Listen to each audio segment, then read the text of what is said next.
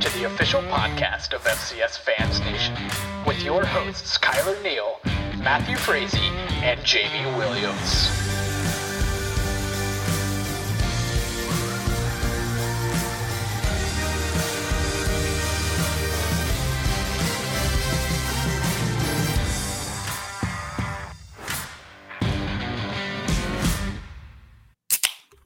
FCS Fans Nation, we are about to enter the gauntlet of conference play as teams are getting ready to go to battle from the Inferno all the way to Grand Forks and across FCS Fans Nation. Welcome to the FCS Fans Nation podcast, your unbiased buys and admin.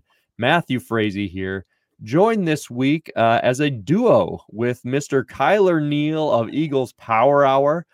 We are just normal folks running this podcast, as you guys know, and real life sometimes gets in the way, so we have some rotational time.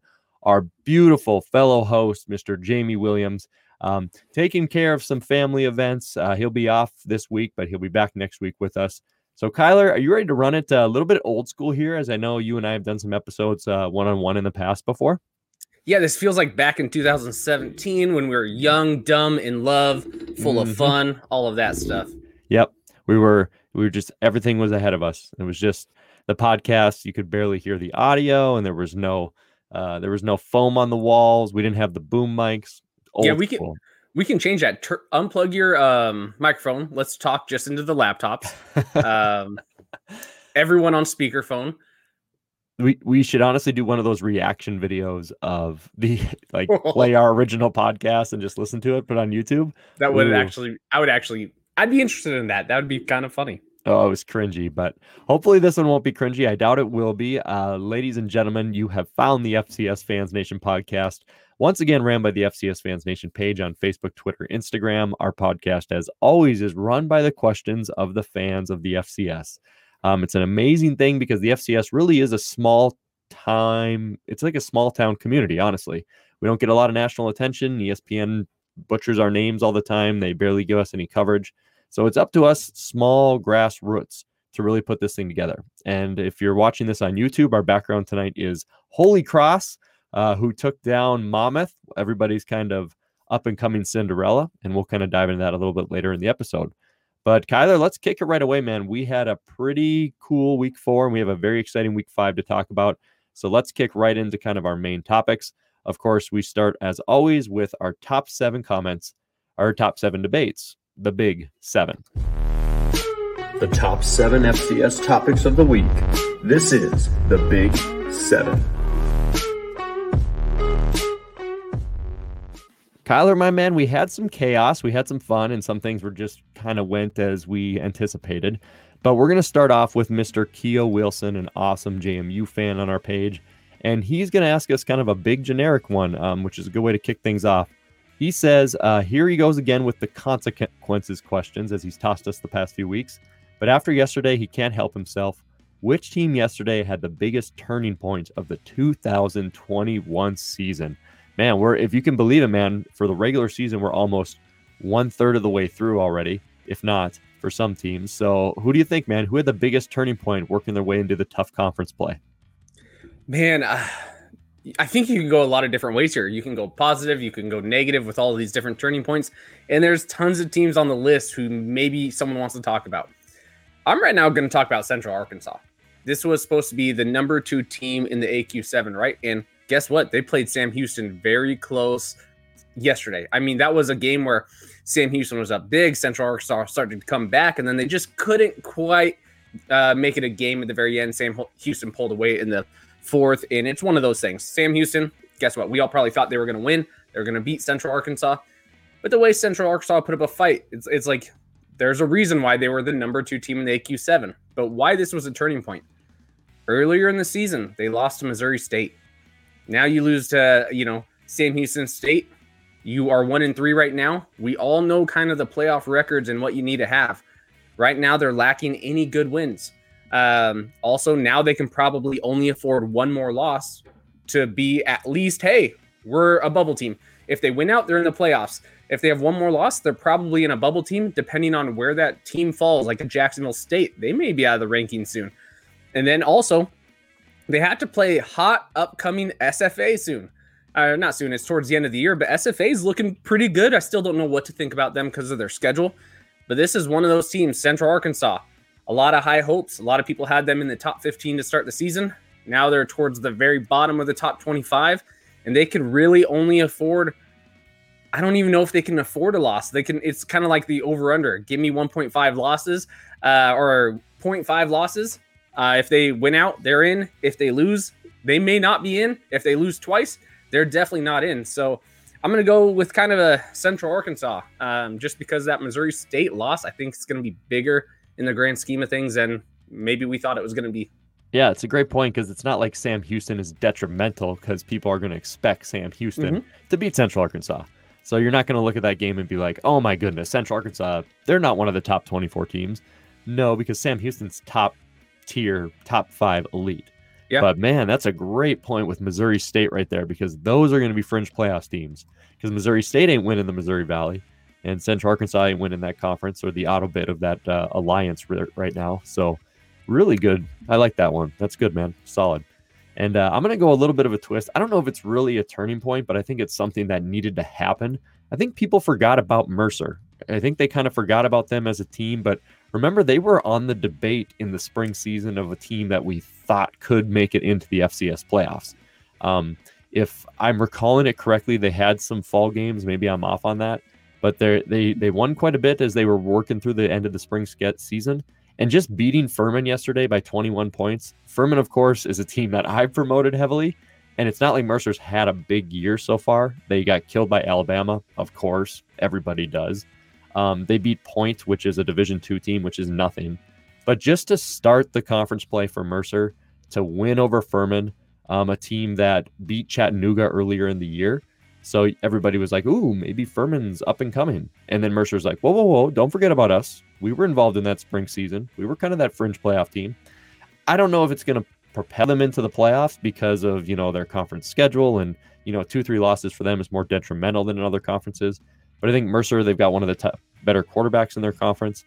I think that could be a turning point for them to at least propel themselves into a playoff conversation again. So turning point from completely irrelevant discussion of the Mercer Bears into, maybe this is a team we might want to look out for. So I also thought about throwing Montana State in there a little bit too. Not that they're just doing what they're doing. Actually, I'll pause on that. I'll save Montana State for a little bit later. Is there anybody else, man, you can think of for like a biggest turning point for the 2021 season? Another one you have to look at is potentially Weber State. Now they had a really tough, brutal out-of-conference schedule, but now they're 1-3 as well. Their only wins to Dixie State, which obviously is towards the bottom of the FCS. And, UC Davis just came in, beat them. JMU was there last weekend, beat them. Now you're looking at Weber State's schedule. They're kind of the same thing as a Central Arkansas. You can afford to lose one more game and still in the Big Sky most likely get in, right? At 6-2 and a loss to JMU, UC Davis, Utah, and then you're going to be Eastern Washington or Montana State, but not both in this scenario, you're probably in. But if you lose, you're already kind of one more loss. You're on the bubble again. There's a couple teams where it's this early in the season, only week 4, and they are playoff caliber teams. Everyone thought these were playoff teams. They're almost a lock for the playoffs for these specific conferences. And now we're week 4 and you're like, whew, it's not looking much like a lock anymore. This is kind of a do or die situation. Some of these teams, they are playing for the playoffs in week 5, which is pretty tough to believe when you see some of these teams that are playing already for playoff spots week 5. Yeah, that's crazy. The fact that right now your entire season could be on the line. But there's just not enough slots. And these power conferences, the big 3, as we always refer to them, the CA, Big Sky, Missouri Valley, they are strong this fall too, bringing everybody back. There's a lot of teams people are high on. So the chances at those at-large bids they're few and far between. So it should be interesting. Keo, great question, my man. Absolutely love it. Rolling right into another James Madison fans question, my man. Peter Mooney. Great question and a great James Madison fan. Another guy we met up with in Frisco 2 years ago. If there were stocks, which 2 teams went up and down the most this past week? Ooh, I'm a big Wolf of Wall Street fan. Of course, that's more of a scam. But I love this question from Peter because we this is where I wanted to save Montana State. I almost jumped ahead of the game in the last one, but teams that we're going to buy stock in, teams that we're going to sell, and we'll go a little back and forth. I'll just start with Montana State since I gave it away. They're just kind of that hidden stock that's like number 8 on the Robinhood app that you don't even really notice, because we've just been talking about Montana nonstop, right? And Eastern Washington, they're always a team we talk about, but they're getting a lot more praise than even maybe you've thought, Kyler, in terms of their ranking in the top 25. And then there's little Montana State, who, besides the spring season, which they didn't play in, people forget in 2019 was that's a semifinal team, even though they got blasted by NDSU. Montana State 3-1 right now, looking good. 4 wins already, and I'm not really seeing any reason why you wouldn't buy them to guaranteed be a playoff team, right? Or at least right on the fringe of it. So buy the stock on Montana State making the playoffs and having a really good opportunity to go far, at least into quarters, semis maybe, because they're going to host in round 1. They're going to outbid people. So buy that stock right now. And a very basic thing that you kind of forgot about. They're like Microsoft. They've always been there, and you're like, oh, that stock's going up a little bit. So that's my number 1 hot one. You got one for us? I think that's a safe one. That's one of those stocks where you're like, you know what? Buying after Tesla's already had its boom, buying Tesla, it's going to continue to go up, right? That's not it's not a safe moon, right? Yeah, it's not a safe moon. It's not a gamble one. This is a safe stock. You're going to put $100 in it. And at the end of the season, you're probably going to get $20 back, but it's guaranteed $20 back, right? Yep. That's kind of the nice thing. I'm going to go with that same type of thought process and also keep it west. But this may be also for the longer haul. Last week, I was praising this, sleeping giant. I've been saying them for the last 2 years, the last 3 years. There's a team out west that is a sleeping giant, and it seems like the last 3 seasons, they're continuing to get better. They're continuing to get better. Jan Hawkins and the UC Davis football team out in west. For you guys who don't know about them, they could buy every single Big Sky team right now if they want. This is a team that has a lot of money. Already plans for expanding a football stadium approved multiple years ago to expand to 30,000. They got 30,000 kids. This is a team. They're in a recruiting hotbed. I mean, this is a sleeping giant for the FCS level. This is not an FCS-sized team. This is not an FCS-sized budget. If they want to pour money into that program, they can whenever they want. So this, I think, is a safe bet because now they finally have a coach that is all about football, all about athletics. And you can see it the last 3 years because they used to be a bottom dweller. Now they're not. Now they just knocked off Weber State in Weber State's own home. UC Davis wasn't one of those teams that continued to knock off the big top tier Big Sky programs. You would always see them the last few years being at the top, but losing to those big matchups, Eastern, Weber, those type of programs. Now they have some momentum. They're a top 7, 8. I mean, I think the committee had them at like 13, which I think is a little ridiculous. They beat Tulsa, who is a good FBS program. They were the American champs last year, and now they're beat Weber. They have had a tough schedule to start the season. If you're looking at resumes, 4-0, their resume's up there. Yeah. So yeah, I think a safe bet is to lock yourself in, spend $100, buy some UC Davis stock. And even you may not have to cash it out at the end of this year. Maybe hold on to this stock for 10 years because who knows? They may be in the Mountain West. Oh, yeah. I mean, money matters, location matters. But yeah, UC Davis still got an opportunity to maybe make some noise this year. You're right. It's such an underrated resume. So, yeah. Okay. We did a little safe shopping there. We're not risking the kids' college fund with any of this. But maybe it's time to a little bit. So I'm going to give you my second one here for stocks I'm buying. And this one's on the low end. I'm sorry. I've driven by their campus quite a bit due to training down in San Antonio. How about Incarnate Word? How about get me a little bit of that Incarnate Word Cardinal stock and let me explain why. Yes, terrible loss to start the year. Double overtime, I believe. Maybe it was only one, but 44-41 loss to Youngstown State, which is gross, okay? But hear me out since then, all right? Hear me out. Here's why it's going to rise. Because you beat Prairie View, they beat Texas State, and then they just blanked McNeese yesterday, right? But look at the schedule on what's coming up. Northwest State, Nichols, they get them at home. McNeese, not that great. They play them twice this year for some reason, unless Google's wrong. I mean, correct me if I'm wrong on that, but apparently they play each other twice. I'm not sure why. But HBU is bad. Really, it's going to come down to CLA. Like, if they beat CLA, everybody thinks of CLA as this top 25 team with Southern or Southland style of offense, with the Southland speed that is quick score, but doesn't really play great defense. And you've got Ward there at quarterback, who is just a freak athlete, heck of a player. Okay, give me Incarnate Word, because if they win one of those that one game against CLA, you may just view them where CLA's at now. So that's a low-key surprise stock that's on the rise. So I'm going to go with the Cardinals, my man. You got one you want to match me with, or is that a stock you would avoid? No, I actually like that stock, especially because of how many things have just changed in the Southland, right?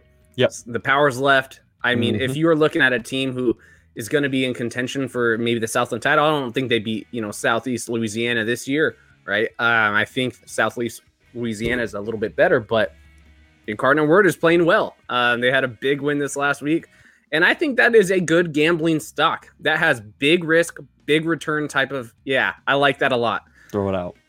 So here's what I'm going to say. I'm going to go ahead and say, kind of a risk one, a little safe Mooney, and it may not even be safe Mooney, but I'm going to go. Safe Mooney's when we bought it, it's so cheap. Like, it's like, it doesn't even matter, right? Risk reward. You just got to. This is going to be that risk to reward ratio. Okay. And the reason why I'm saying buy them now, this is not for this season. McNeese. Okay. They are looking horrible this year, losing to D2 teams. Is that even on the market? It's on the market at a historic low. That's on the futures market. Low. That doesn't exist. No, they are on it. I just checked. You can get McNeese stock for 1 penny. They are on the historic low. McNeese has never been this low. But you look at what McNeese has the potential to do in the future. They are a blue blood from the South, if you will. This is one of those programs. I don't think that's going to stay down forever. And guess what? If you can invest on something that you can get for a fraction of the cost what it was even at the start of the year, last year, the last decade, this is a program. It is at a historic low. You should at least be able to get your return on investment in the next 2 years, but I don't know about this season. I think this is not one of those seasons where you're like, I'm going to get my money right off the bat. If I am looking and staying in the Southland, I do like your Incarnate Word pick. I just don't think they beat Southeast Louisiana as well. Gotcha. Interesting. Hey, I think we're being risky here, playing a little safe. I only really have one sell, and oh boy, I'm about to break somebody's heart. He's going to call me out, but I'm going to do it. And I love this guy. Literally just texted me about shots in Frisco. Dustin Helton, the Rev. SFA is going to be my stock to sell. And I'm sorry, my man. I know they're dear and they're close to your heart. And they've got the big rivalry game, the Piney Woods, coming up this coming weekend. But right now, SFA is 3-1, and they had a really close game with Texas Tech. They blanked some, really low competition with Mississippi Valley State, Tarleton State. But now you've got Sam Houston coming to SFA, and I'm going to pick Sam Houston to win that game. And then they have to go to Jacksonville State, and I'm going to get to Jacksonville State later. But additionally, they have to travel to Central Arkansas, which just showed they're not an easy team to play against. So SFA, you look at them, you'd say 3-1. Maybe we got a chance with this team that maybe they're a lot better than we thought. I think they kind of had a benefit from those first 4 matchups, and then they had a sexy loss to Texas Tech. But that doesn't mean it's a team that I'm going to buy to make the playoffs. So I'm sorry, Rev. You know I love you. If I'm wrong, shots and beers on me, man, because I'll see you down in Frisco. So, Kyle, are you selling anybody, or are you just staying pat right now? No, I'm going to sell a team, and I think this is people wouldn't maybe expect this, but I think it's a safe sell. VMI, they're in the top 25. They're one of those teams. They are 3-1. You think, hey, they're not doing too bad. The SoCon maybe doesn't look like it's going to be that competitive.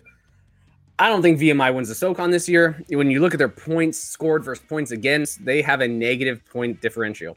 That's never a good sign. ETSU looks like they're on the rise. Mercer's going to be tough. Samford's going to be tough. Chattanooga's going to be tough. Furman, even though they don't look great, they're going to be tough. VMI is one of those teams. They didn't look that great against Davidson, who's a non-scholarship team. They didn't look that great against Cornell. I mean, they're winning all these games, and that's all you can ask for. But then they didn't look that great against Wofford. Now they're going to have Chattanooga, Mercer, Samford, ETSU, Furman, all back-to-back starting week 6. I don't think VMI takes them out. I don't think they probably win. So I think this is one of those stocks. they're up high. I mean, the market is hot for them right now just because of that last season. You know, they finally won the SoCon. They were finally looking good. Look at the historic data of VMI and tell me, sure, is this a stock you want to hold on to just in case? This is not a stock I feel confident holding on to. This is one of those I bought last season at the end of the season, probably overpaid a little bit, and I've just been holding it on until now. And now I'm like, ooh, get out before it tanks. I like that. Man, we should be in finance if this doesn't work out. Man, this is a good definitely segment. Yeah. We should always do this segment. I love this. Peter Mooney, you crushed this one. Keo, especially the turning point, the stocks. These are great. I mean, really gives you a chance to focus in on some unknown teams and expand your mind a bit. So absolutely appreciate the question, Peter, and of course Keo. And speaking of Keo Wilson, we have another Wilson coming up, my man. And I'm really glad you just brought up the Southern, because that leads us right into our third question of our Big Seven. This is from Mr. Evan Wilson, and he says, at 4-0 and having put up 500 in total offense and all but their upset over SEC Vandy, does ETSU run the table in the Southern? And at what point are they a top 10 team? Oh boy. Okay, so I've put ETSU at a top 10 team since last week. I put them just right at number 10. The only reason I really did it, though, is because I had a lot of faith in Chattanooga. And ETSU obviously is playing like a top 10 team, but the FCS has not been afraid to throw that one Southern team on like the 10, 11, 12th spot for ranking like every single year. So why doesn't ETSU? They're 15 right now in stats. I see them moving up a little bit even more. They're already creeping there. So I think you could justify them at top 10 right now. So I'm not saying top 8. I'm not saying Frisco. Just if you're going to tell me that UND is, going to blow everybody out of the water and they're number 10, or if you're going to tell me that somebody at the 11, 12 spot is like the best, why can't ETSU be there? They beat an SEC team, and I know it's Vandy. So, but running the Southern is a different beast. So what do you think, Kyle? You just broke down VMI a little bit. I'll share the screen here if you guys are watching on our YouTube channel. Of course, subscribe to that. But what do you think about ETSU's chances to maybe run that Southern Conference and be a top 10 team? So I like everything ETSU's done so far this year to give me faith that they have a good shot to win the SoCon. They've put up 161 points. It's a good amount of points. They've also held teams at 71. So when you're looking at a point differential, they are actually looking really good.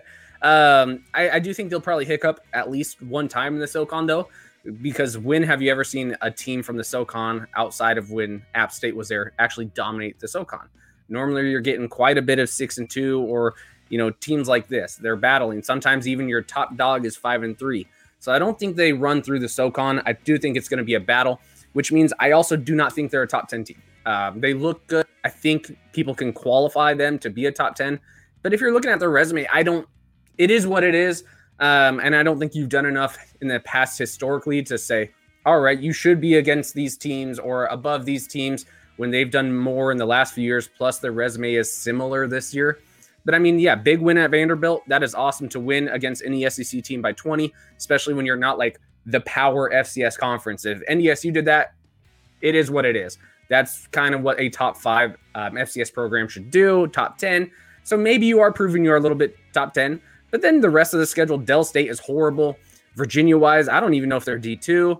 You had to go to OT with Sanford, but Sanford is a great offensive team. I think you're going to prove a lot when you're having to play Chattanooga, Furman, and VMI all back-to-back. So I don't think I'm ever going to have you in my top 10 until maybe you go through that gauntlet. But really, it's one of those things. The SoCon, they have not done well since, Wofford in the postseason, and that's really getting their butts kicked in the quarterfinals. So right now, I think the only way you're going to prove to me that you're a top 10 team, you got to get through this whole schedule, and then you got to make it to the quarters. I mean, that's what it is right now, and that may seem like that's harsh or brash, but that's just how it is in the SoCon to me right now. But I don't think you get through the whole schedule being undefeated, which means no one's going to have you in the top 10. But if you do, you definitely deserve top 10 rankings. It's just now you got to prove it at the end of the season. Yeah, absolutely, man. If you want to hit the Google machine for me, back me up in this if I'm wrong, but you want to look up Wofford for me? Because Wofford's going to be kind of my sticking point here, where Wofford, when they were kind of the Terriers and they were the kind of the maybe standard there for those, I would say 5-6 years, almost always in the playoffs, top of the conference. They were seeing those top 10 votes. They were right there in the fringe, and they were always quarterfinals, or at least pretty dang close. Second round of quarterfinals before they'd go up against some big NDSU, and inevitably they'd get beat there.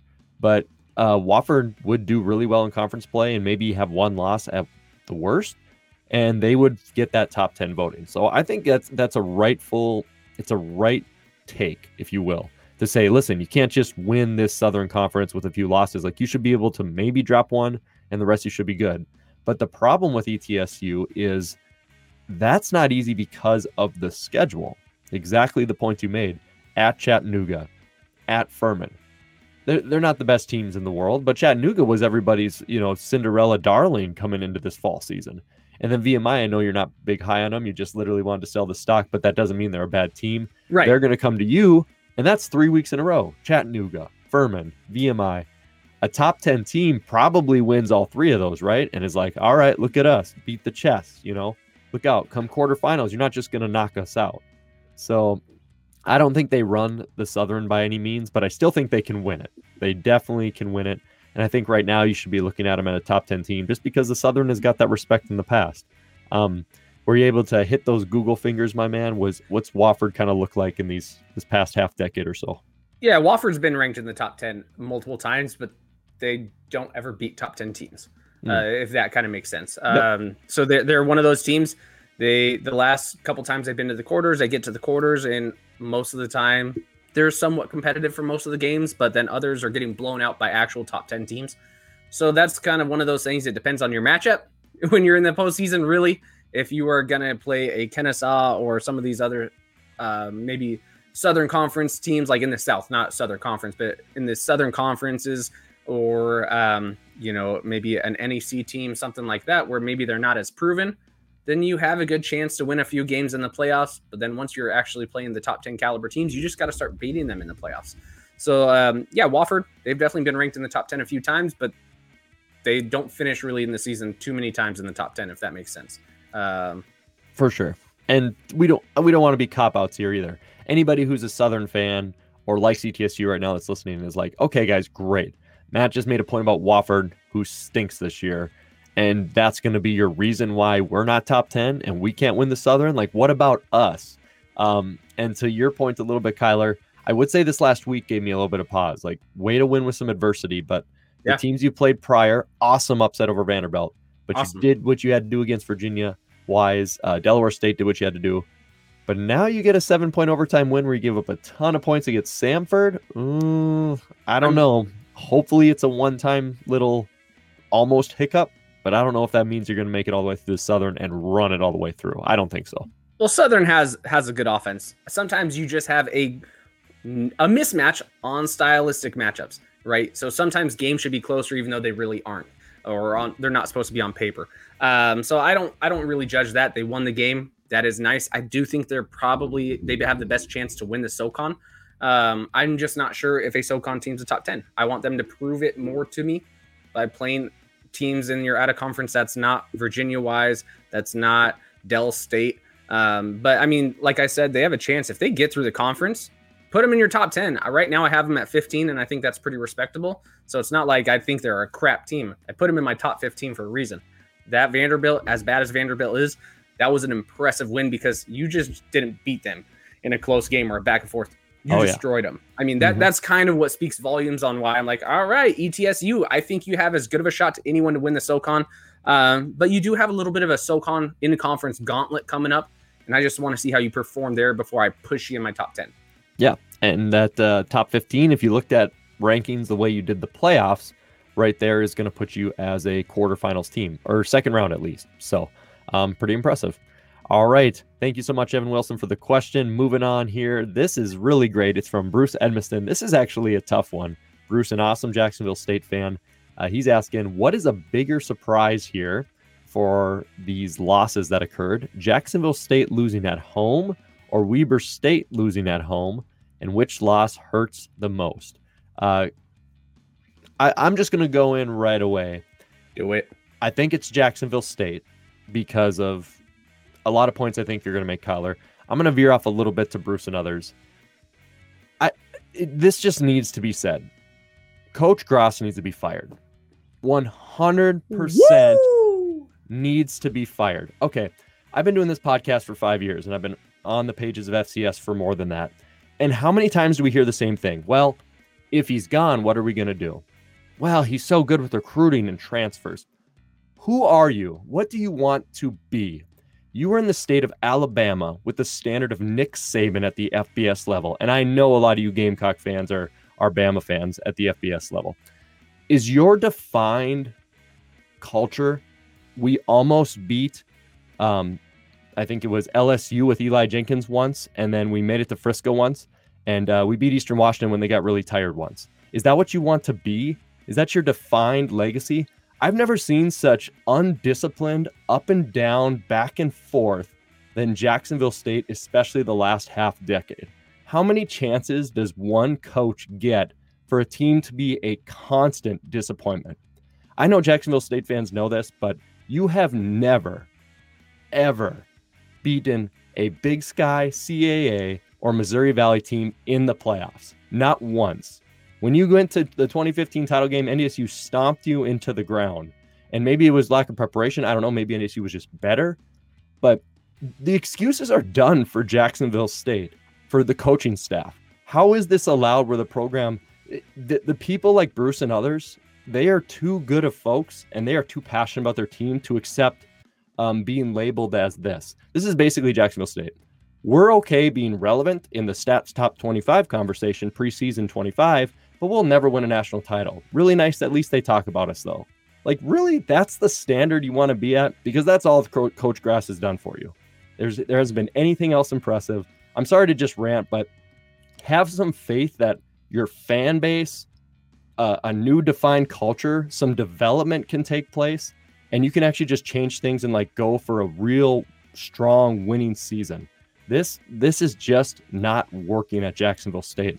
I should not pull up my phone at a buddy's wedding, see that score and go, what the heck? But it happens all the time.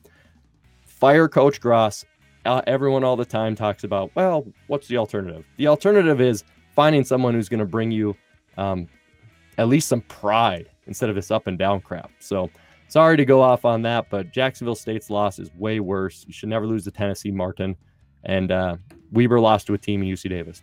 Am I crazy, man, or am I not? No, I mean, for one, which one's worse? UC Davis is ranked higher than Weber State. I didn't look at the line, but I'm pretty sure the line was pretty close, as even as possible. So then when you look at this Jacksonville State versus UT Martin, and UT Martin is not a bad team. Let's just throw that out there. They have a good chance to potentially win the OVC, right? They're playing well. Awesome P just left, or, they just lost. So UT Martin has a good chance to shake some things up in the OVC. But yeah, which one hurts more? Jacksonville State. And I want to kind of allude to a little bit of your rant. For one, I don't think Gross is that bad of a coach in the grand scheme of things. Do I think he is a coach that you want on a team that's loaded with talent and aspirations? No. Do I think Gross would be good on a mid-level FCS team that doesn't have a lot of expectations? Absolutely. He's proven himself. He is a good coach. He can win games. Can he win the top tier games? I don't know. And I think it has to do more with, I don't buy into the whole, let's get everyone as a transfer culture.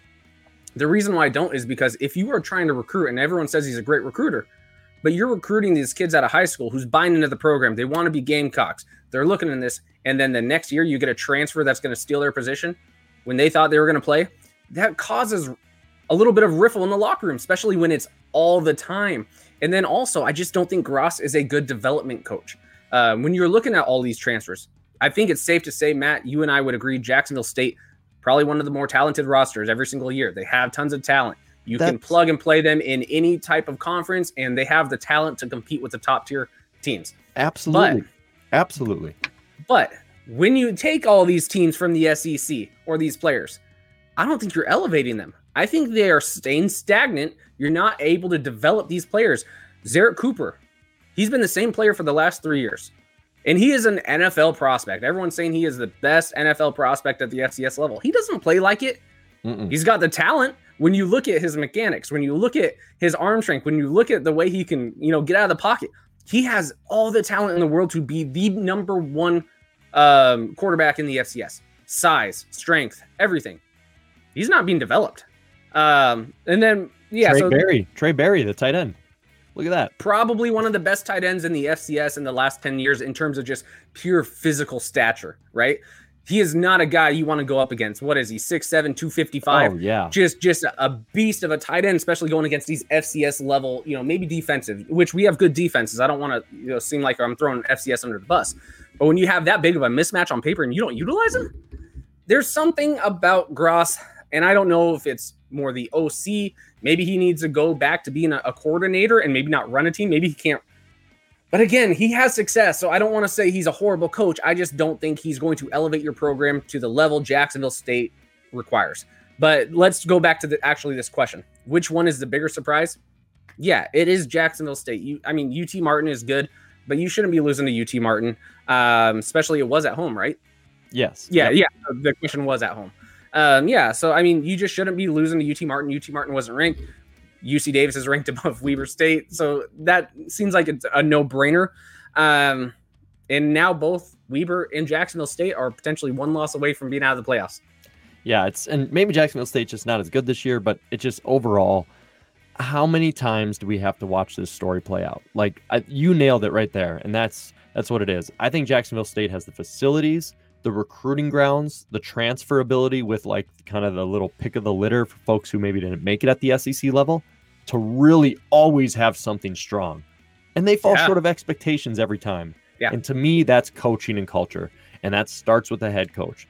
And it sounds like to me, the boosters and the people at Jacksonville State are willing to be just good enough to be in the spotlight, but not go win championships like they did at the Division II level, where they won a natty, went to 4 national championships. Correct me if I'm wrong, Bruce. And in the late 80s, early 90s, Division II football for the Gamecocks, they were rolling, baby. So whatever you had culturally there, I'm not a historian.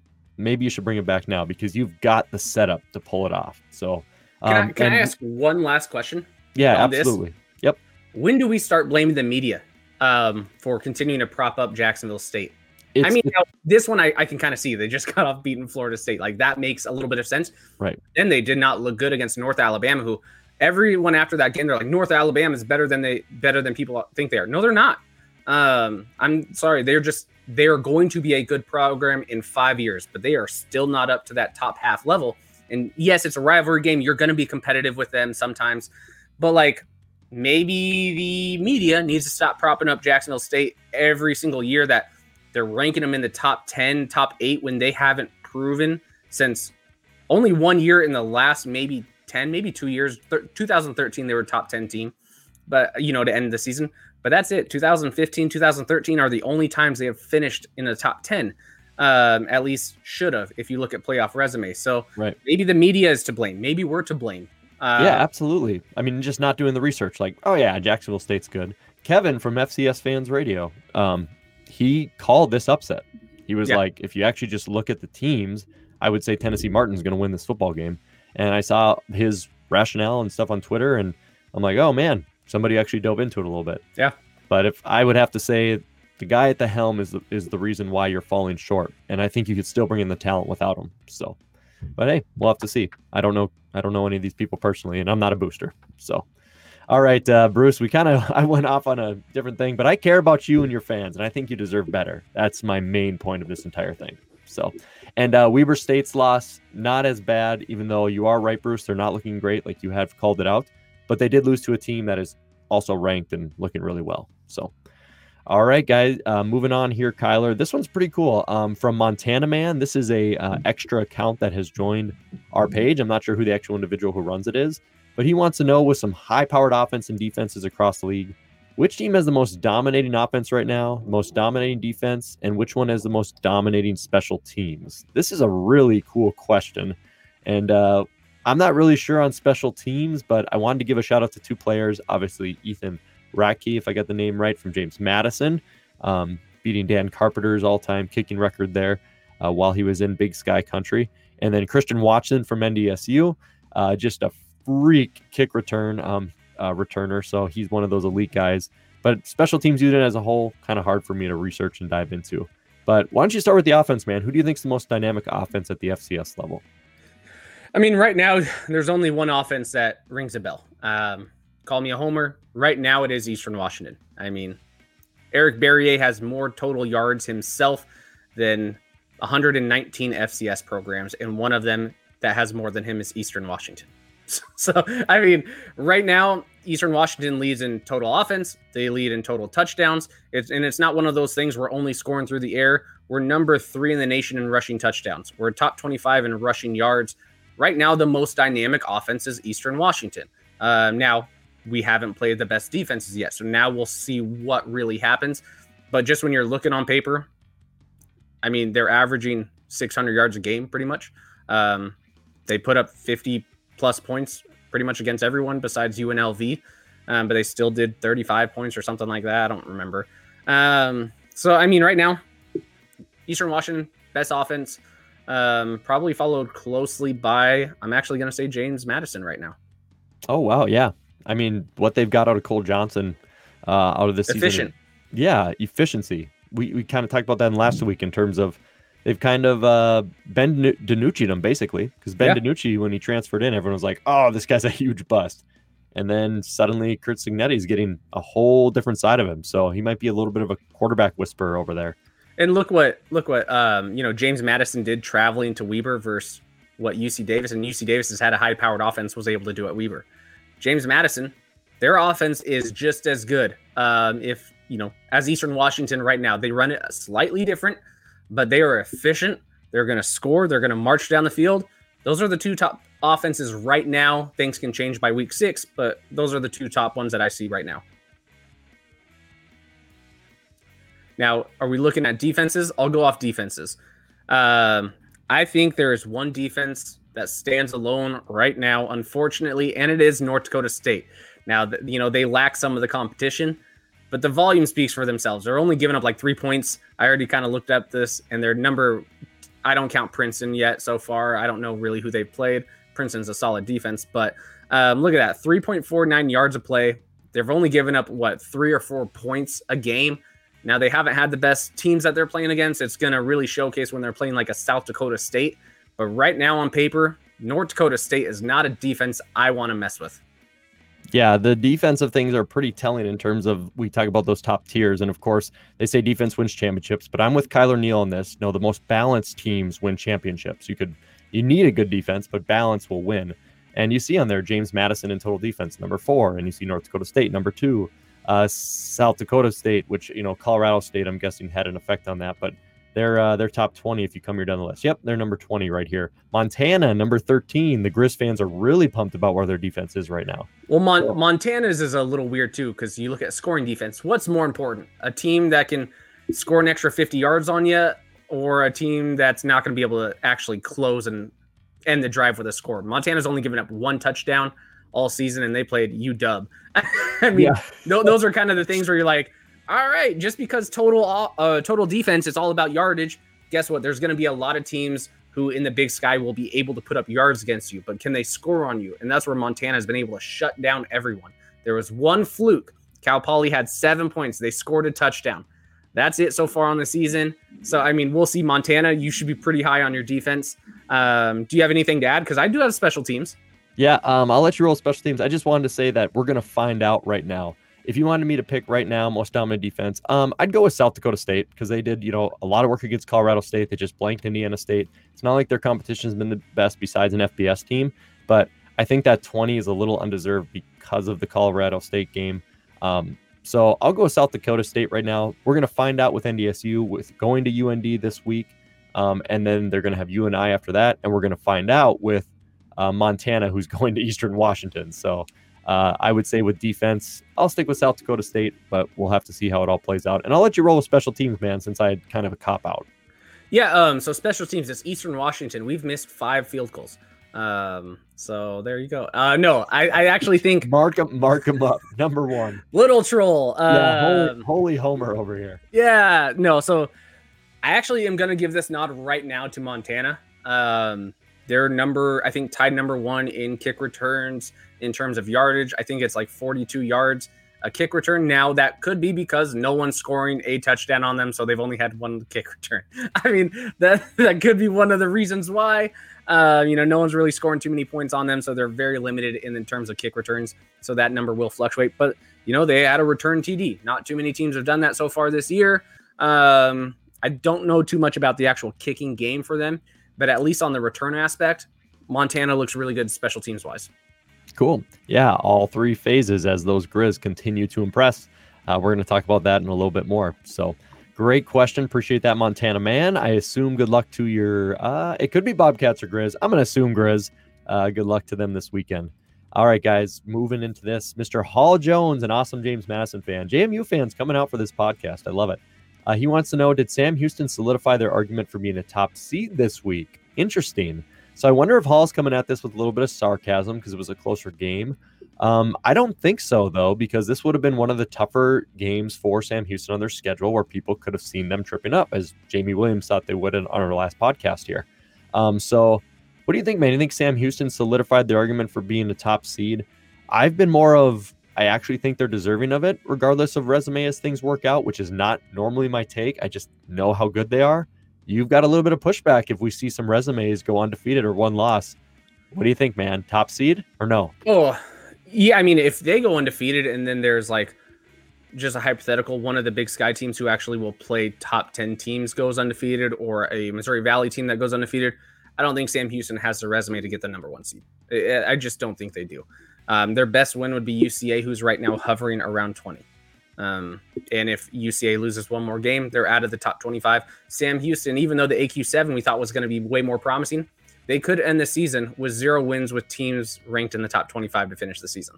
So, I mean, here's the thing, though. UCA, Sam Houston has not won on the Stripes since, 2015. Yeah, that's a big win. That's a big win. Yeah, and it's an in-conference, rivalry of the top 2 teams from the Southland the last few years. This was one of those things. Sam Houston, sure, they let UCA come back, but they were dominating for a lot of the game. And then, Central Arkansas just started coming back. It happens to people.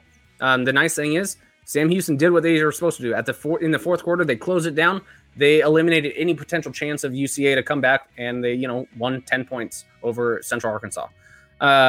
I do think, yeah, they're going to get a seed. I mean, you win out, you're probably looking at a top 3 seed pending other teams. Could be potentially number 1 just because Sam Houston has the name, the resume, or the name. I guess they were the defending national champs. We'll see what the committee does. But I don't think they'll have a resume if another one of the other teams goes undefeated or even one loss to an FCS or an FBS team. Because also Sam Houston's only going to end the season with 10 wins. So they're going to, because they have 2 bye weeks. They decided we played a lot in the spring. We're only going to play a 10 game. We're doing 2. Yeah, so that could end up hurting when you're having, let's say, a Montana and then maybe a South Dakota State. Let's say Montana's 11-1, and they beat Montana State and Eastern Washington and UW. Do you think Sam Houston deserves to be over Montana? Yeah, not even remotely. When Sam Houston State's best win is Central Arkansas. Is South Dakota State dominates and runs through the Missouri Valley, which it looks like they might. Do you think Sam Houston State deserves to be over them when SDSU would have wins over North Dakota State, Missouri State, like Colorado State? Probably not. If James Madison runs the table, do you think they're going to have the resume when James Madison's beating a Delaware, a Villanova, some of these other teams? Probably not. The one thing that helps for them is they're the defending national champions, and they're going to keep winning. I think they go throughout the season undefeated. Yeah, I like that take. And, if it'll be interesting to see how the committee views them at the end. So solidifying the top seed, I think Sam Houston's going to run the table, and nobody's going to debate that. They're going to win every game in the regular season. It would be a shock not to see it. The question will be, how does who we believe are the top tier teams, Montana, South Dakota State, North Dakota State, James Madison, could be Eastern after this weekend's results. How do those teams finish out? And then you stack an actual fall of 2021 resume up against each other. So solidified, no, but dang, I think we're easily going to put some money down for them to be a top 4 seed and be undefeated in the regular season. Yeah. So still looking good. Great question, Hall. We appreciate it. Rolling into our final question, my man, for the top 7 here. I love this one from Mr. Jamie Williams. It's going to be our big matchup, the reason for this episode. He says, what matchup has bigger implications, NDSU at UND or Montana at Eastern Washington? Holy moly. The people are going to be paying attention to these games. And Mr. Neal, I'll toss it to you to start, man. What do you think? Do you think my Bison going up to UND for the first time since 2001 has implications? Or Montana, correct me if I'm wrong, who's never won on the Inferno, which one has bigger implications long term? I think they both have huge implications, especially because these are 4 playoff type teams, right? I think the Missouri Valley has a better chance to get an extra team in than the Big Sky right now.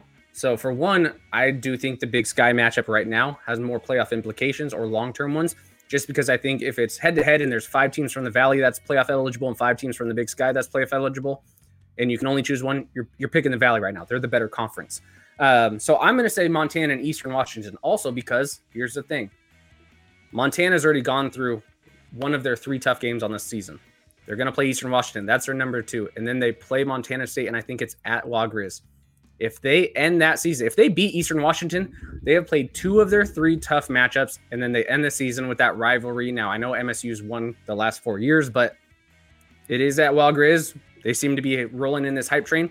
So if Montana wins and they have a top 20 FBS win, 2 top 10 qualifying or caliber type teams, they probably just locked in the 1 seed. That helps. Also, Eastern Washington, here's the thing. We're 4-0 for the first time since 1997. And the nice thing is we have a much tougher schedule than basically Montana. If we get through this with a win, and the good news is we still have 3 more tough games. We have to go to UC Davis. We play Weber. We play Montana State.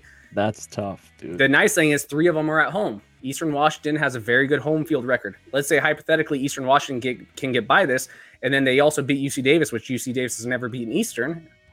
So that could be one of those things. Eastern Washington, I know Jamie says JMU deserves a 1 seed if they go undefeated.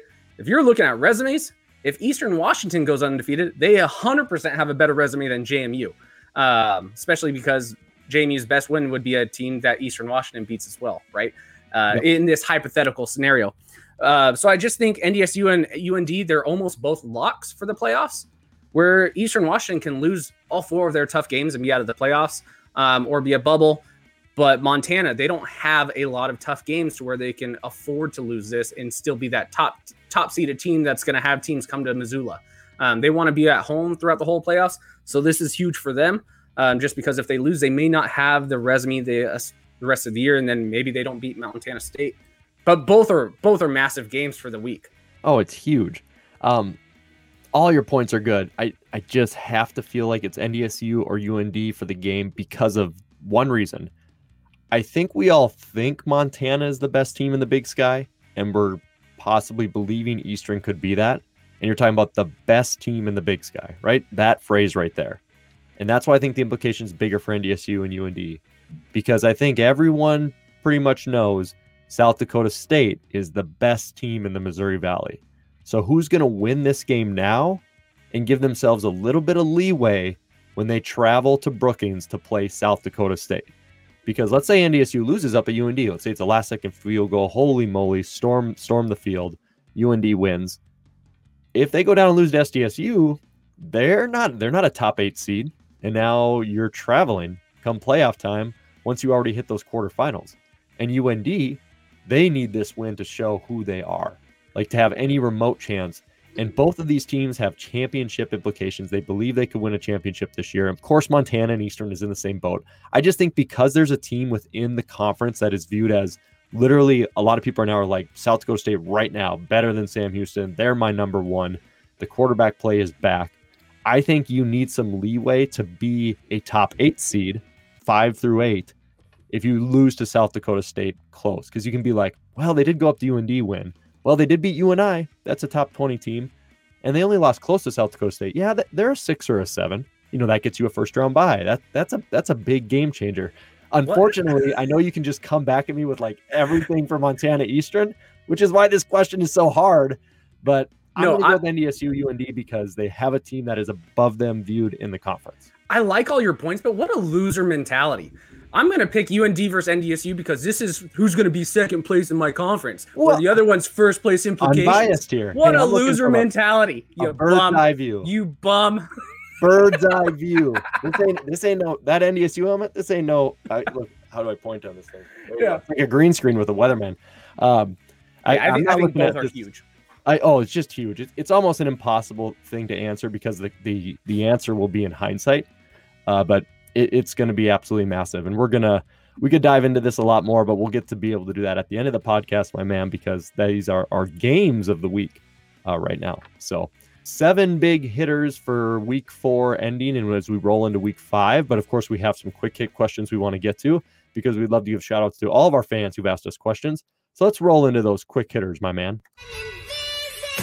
Just because your question is answered quickly doesn't mean we don't care. These are the quick hit questions of the week. All righty, rolling into our quick hitters right here.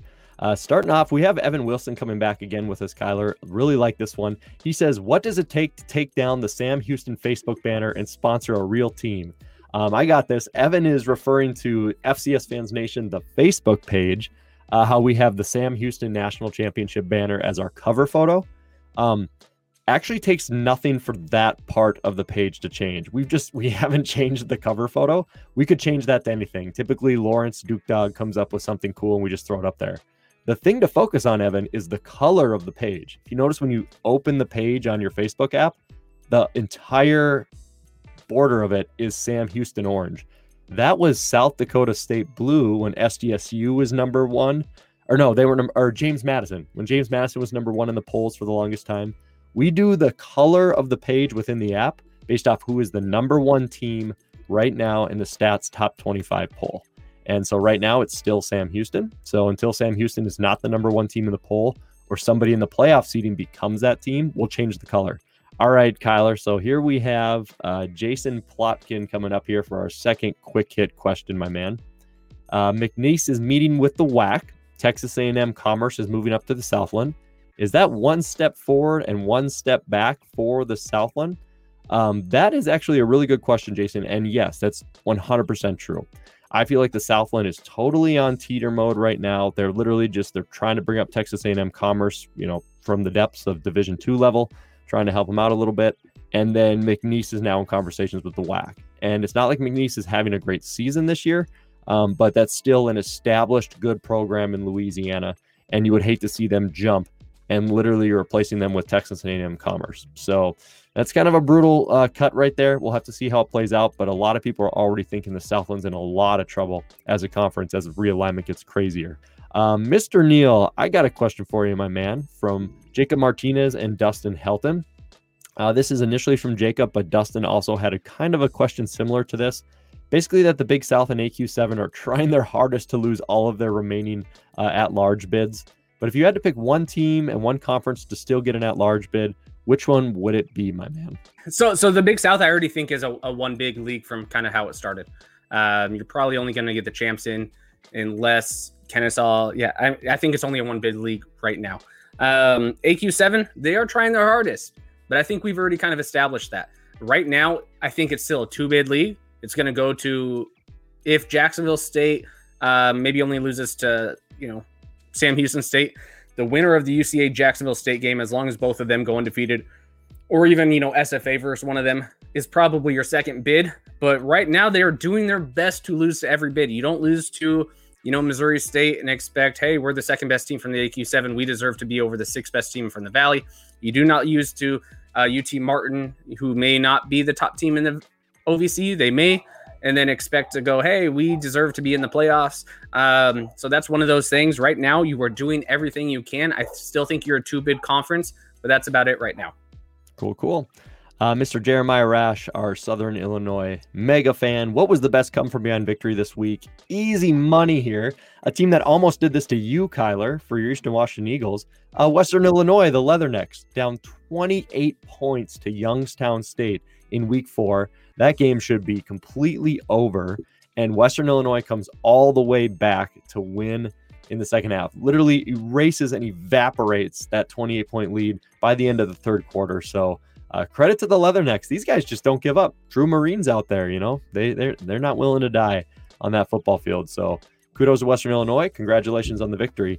And Youngstown, got to be better than that, man. Got to be better than that. Kyler, I hate to ignore you, but just because of the order of things, this next one I think should come to me as well. Joshua Hoffman, big South Dakota State fan, says, why should a rabbit worry about a hawk or a bison since we don't play them for a month? Hey, really good question. Gives you plenty of time to prep for them, Joshua. But the reasons to worry about the Hawks or the Bison, honestly, SDSU doesn't have a lot of them. North Dakota State is looking like a different team. The defense is much improved. It's grown up a bit. Quincy Patterson obviously is looking a lot better than what Zeb Nolan was bringing to the table. So NDSU, the offense is more effective and the defense appears to be more ferocious. However, you're not coming to the Fargo Dome, so you shouldn't really have to worry about them as much. And then when you look at UND, you guys obviously went to UND in the spring season and lost that game. They're coming to you, and UND historically has not been that great on the road. So if I was a South Dakota State fan, I'd worry a little bit about the border battle, but still be very confident, because that means NDSU has to fix the fact that you ran for 300 rushing yards on them in the Fargo Dome. So we'll see if that gap has changed at all, and we'll see how it plays out. So Kyler, we kind of talked about this earlier in the show, but Mr. Marcus Allens, who's a Sam Houston fan, wants to know, is SFA a top 25 team, and will it add more spice to the Battle of Piney Woods? So they're doing better than, probably we would have thought, right? The main thing is, sure, they beat Tarleton State. So did Southern Utah. Sure, they beat Mississippi Valley State, but who hasn't? And then sure, they beat Lincoln, California. I don't know what division they are in. The nice thing is, besides Tarleton, who is an in-state kind of team, sometimes in-state they get more pumped up, even if Tarleton's not good. But the other two teams are dominating. They're doing what a top 25 caliber team should do to these programs. But the cool thing is they went toe-to-toe with Texas Tech. Again, that's more like that Tarleton going toe-to-toe with Stephen F. Austin, and then a little bit of a bigger difference going against Texas Tech, right? But they went toe-to-toe with them. Here's the deal. I do not have you in my top 25 yet, but you have 2 prove-it games coming up. Next weekend, Sam Houston State, Battle of the Piney Wood, and then also you're going to Jacksonville State the week after. If you are competitive against Sam Houston State, you're probably going to get some 25 votes. If you upset them, you are going to get all the top 25 votes. You're going to be in the top 25. Yeah. But then if you lose to Sam Houston State in a close game, and maybe you're not up in the top 25 yet, and who knows, you may be even tomorrow when the polls come out. I'm not sure. You're pretty close, I'm sure, in some people's polls. But if you lose close to Sam Houston State, make it competitive, and then you beat Jacksonville State, top 25 team. So right now, you have 2 weeks of consistently proving it, and you are in it. It's up to you guys how you perform right now. But there's not enough. I don't think there's enough game film when you're playing Mississippi Valley State, when you're playing Tarleton, when you're playing Lincoln, California, or I don't even know if maybe it's Carolina. I have no clue who that team is. But you're looking good. You're looking extremely good. So, prove it next week, prove it the week after, and you're in. Yeah, it should be fun. We'll see how they stack up, because you're going up against a true championship caliber team, which will be great. Final few ones here. Mr. Brandon Anderson, how long till St. Thomas can compete in the Pioneer League, as they got their first FCS victory over Butler, 36-0. Congratulations to them. I may have jokingly said they were the team to beat in the Pioneer League in the beginning of the season. I don't think they're going to be winning the Pioneer this year, but I will say this. They remind me of UNA, who had a really good, successful D2 success, won some championships. St. Thomas basically was kicked out of Division III for just being way too good and moved all the way up to the FCS level. I've always said this. Programs find ways. Programs never really die. They may go dormant. There may be some downtimes, but St. Thomas has the funding. It's a lot of alumni. It's a very wealthy area in terms of the money that's going into it. People want to play in it. It's a fun place to be in Minnesota. So St. Thomas won't be long before they are really, really competitive in the Pioneer League, especially with NIL. I think that's going to really help them being amongst the Pioneer League. So I like Kyler's kind of throwback where he talked about UNA and he's like, 5-10 years. Yeah, we'll talk about it. So maybe it doesn't take 5, but I'll say at least half a decade if you wanted me to say to be competitive and kind of maybe more of a standard in the Pioneer League. So final one here, my man, Kyler, is UIW, Incarnate Word, the new Sam Houston of the Southland, and who wins the Battle of Piney Woods? Dustin Helton, the Rev. I think we both already said we both think Sam Houston will win that game against SFA. So let's kind of stick with that first one. Incarnate Word, are they the new Sam Houston of the Southland? Nope. I think they're a stock you want to get into, like we already covered, but I think this is still Southeastern Louisiana's conference to lose. And if you look at kind of what they are, they play the same type of style as a middle of the decade Sam Houston. They play the same type of style as an old school Eastern Washington, where you're just slinging it. They got Cole Kelly. Jeremiah Briscoe. Does that kind of ring a bell? So I think, you know, SLU has everything to line themselves up with. Are they the Sam Houston? They are the favorite to win that conference. But yeah, Incarnate Word, you're playing well. Maybe you're the next UCA. It could be interesting to see how it plays out. But hey, they're building good things. You know, when they came up to the FCS level, which wasn't long ago, you were like, who the heck, Incarnate Word? What is that? And there you go. They're playing good football. So good for them. All right, my man, let's get into our game of the week. Of course, this week it will be games. This is the matchup you should be paying attention to. This is the FCS Fans Nation Game of the Week. All right, my man, we have two of them on the docket today. They're just too good, and we've already kind of talked about it. North Dakota State, number 5 in the nation, 3-0, going to number 10 UND, who's 2-1. None of these teams have an FCS loss of these two games we're going to cover. So let's start. We'll kick with you, right? We'll start with you, my man, for this one, since my team is involved in it. How do you think this game plays out with North Dakota State going to UND for the first time in 2 decades? What do you think? Yeah, this is one of those things. UND, you've been improving the last few years. You look solid. You look like a new team that's going up to the Valley, and you're competing right away. I don't think you're there yet. I just think you kind of took people by surprise this first spring season. People weren't aware of this type of style you ran, but I think you're going to be better than you were in the Big Sky overall. So I'm going to pick NDSU. I just think they're better on all sides of the ball. And even though it is at home, and, you know, UND says we always win at home. Last time they played was 2003 or something like that, right? That was not the same NDSU team that we've seen the last decade. If I have to pick the game, I'm going to say North Dakota State wins, and I'm going to say 35-17. 35-17. So kind of close to that. I think it was 36-13 that we saw in the spring. 34-13, apologies. I just don't know if the gap is closed, and this is going to sound biased, but I just literally in this podcast made the same argument for South Dakota State. Has the gap closed for NDSU going to South Dakota State, where South Dakota State rushed for 300 rushing yards? Has that gap closed? I'm not convinced where NDSU's now defense looks way better. Their quarterback plays way better, and everything they're doing is more efficient. I'm not convinced that UND is just going to close a giant 20-point gap just because it's up in Grand Forks. So I'll take NDSU to win. I do think it'll be closer because it is on the road. It'll be NDSU's first true test. And UND, I'm not as low on them as others are. So I will take NDSU to win this game, but I'm going to take them we'll go 27-13. So a little bit of a closer kind of back and forth game, but NDSU pulls away near at the end. All right, my man, big matchup here. Number 4 Montana, 2-0. Going to number 6 Eastern Washington. Big high-ranking game. Expensive tickets out there on the Red Inferno. Montana coming in. Boy, this is a tough game to pick because you got EB3 at home, the high-flying Eastern Washington offense and defense. I don't care what happened against Western. They're not terrible by any means, but I just think all 3 phases benefit Montana. I think they finally get you guys on the red. I think that defense is playing really well. Might give Eric Berry some fits, and the running game should be pretty productive for Montana. So I will take Montana in a barn burner, a close one, because EB3 and the red ain't just going to go away. I'll say 38-31. Montana gets a close victory, my man. What do you think? I think everything he said is pretty good. Here's one of those things. This is one of those true games. What bends, what breaks, right? No one's been able to break Eastern Washington's offense. No one's been able to break Montana's defense. We saw little bits and pieces from, Eastern Washington versus Western Illinois. At the second half, they kind of collapsed. I think it is due to just the humidity and being gassed. We're not conditioned for that. We need to do a much better job being conditioned. But then also this last game, Cal Poly. It is a Bo Baldwin offense. Yes, Cal Poly did not score, but they were able to pick apart Montana secondary a little bit. They just couldn't close the drives. Eastern Washington is a team. We have much better talent than Cal Poly. We have been throwing the ball a lot longer than Cal Poly. We have a much better quarterback than anyone on Cal Poly's roster right now. So it is going to be one of those really weird games. I think it's anyone's game to lose, anyone's game to win.